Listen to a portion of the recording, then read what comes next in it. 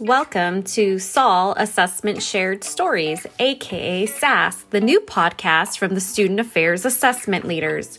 This podcast will serve as a space to share assessment strategies, stories, and thoughts on student affairs assessment and research. With a focus on inquiry, we will share all voices with the goal as a community to develop solutions, provide support, and continue to inspire one another to advance the field of student affairs assessment. Hello, my name is Dr. Paul Antonellis, and I am the Director of Assessment assigned to the Provost's office at Endicott College, located in Beverly, Massachusetts. We are a 4-year private college. We offer associate's degree, bachelor's degree, master's degree, and doctorate degrees. I have been in higher ed for the past 10 years, and the last 3 years I have spent in administration, and specifically with a focus on assessment.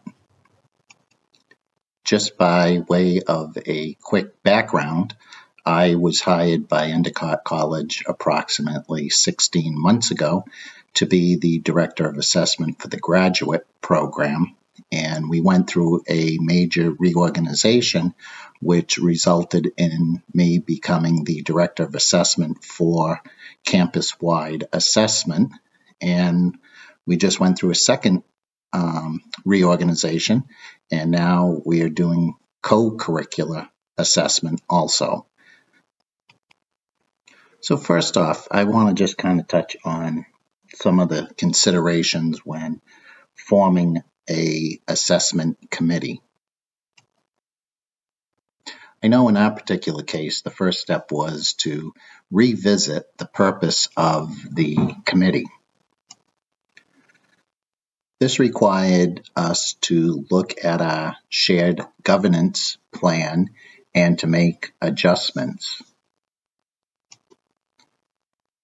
We ended up with the following purpose, and it is to foster a culture of continuous improvement in both academic and administrative areas.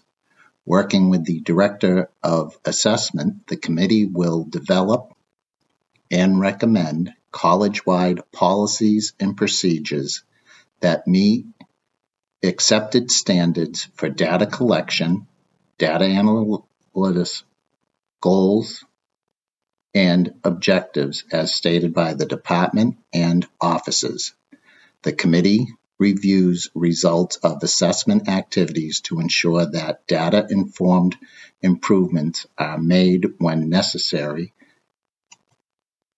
and collaborate to support and provide assessment workshops and seminars across campus. As a starting point, this provided the foundation for looking at the membership of the committee, and our prior assessment committee was administrative top heavy, and we decided to include 3 faculty members that belong to the union and are voted in each year by the faculty union membership. The provost has the authority to appoint 3 to 5 members, and those members appointed are generally either a dean or assistant dean, and also she has included the Director of Institutional Research on the assessment committee. One of the challenges that we faced with this revised listing of members was that we are considering having the faculty that are elected to be appointed for a 2-year term and have them on rotating basis so that we do not end up with a clean slate of members sitting on the committee each year. And we'll at least have some consistency moving forward.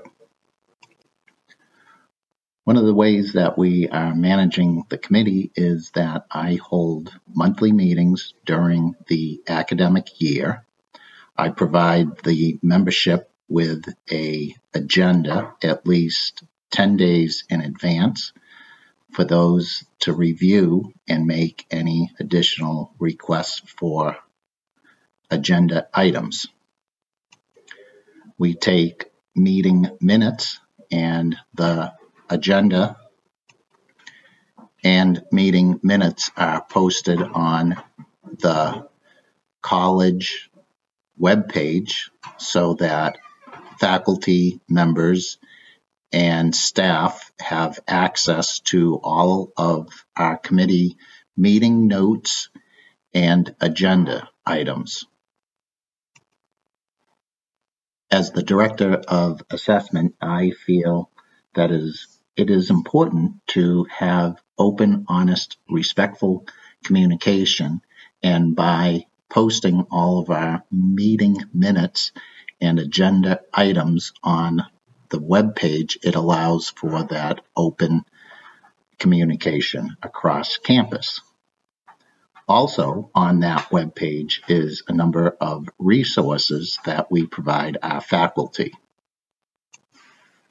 in the area of assessment. Endicott College is made up of 9 individual schools, and each of the schools provide an annual assessment and reporting report that must be filed annually, and the assessment committee has the responsibility of reviewing each of the reports and making recommendations as to best practices for assessment. This is just one way that we have allowed our faculty members on the committee to have a voice in the annual reporting process. It also allows the faculty members to see the end results of the collected assessment data and the process that is used. Over the past year, since we have made these changes, I can say that there has been a significant increase in the interest of faculty and staff wanting to serve on the assessment committee. This has been evident in the fact that the call for committee membership across campus went out to faculty and staff, and I had several people reach out to me to report that they would enjoy being part of the assessment committee next year. It is my honest feeling that based on the work that we are doing and the recognition that the committee has been receiving for assessment, that across campus, people are seeing that this is a process that is of value to the college. In closing, I'd like to recap. As far as the assessment committee, I would look at your purpose. I would look at your structure of your committee, whether it's involved with shared governance. I think faculty need to be part of that process. It cannot be housed only in administration. Be sure to sell and tell people about the work that the committee is doing. Thank you for listening. I hope you have found this small audio helpful, and should you have any additional questions, please be sure to reach out to me. I can be found at PANTONEL@endicott.edu. Thank you for listening to the new SAL Assessment Shared Stories, aka SAS podcast. Thank you to our sponsor, the National Higher Education Benchmarking Institute, for making this podcast possible. The National Higher Education Benchmarking Institute helps institutions organize meaningful data and create benchmarks. They provide the benchmarks higher education institutions need, those that matter most to community colleges, four-year schools, costs and faculty workloads, student services, and global perspectives. With more than 1,600 institutions participating with the National Higher Education Benchmarking Institute since 2004, they are truly leading the way. To learn more about their membership model and how they can support your benchmarking needs, visit thebenchmarkinginstitute.org. Thank you for listening, and we hope to continue to provide you future content.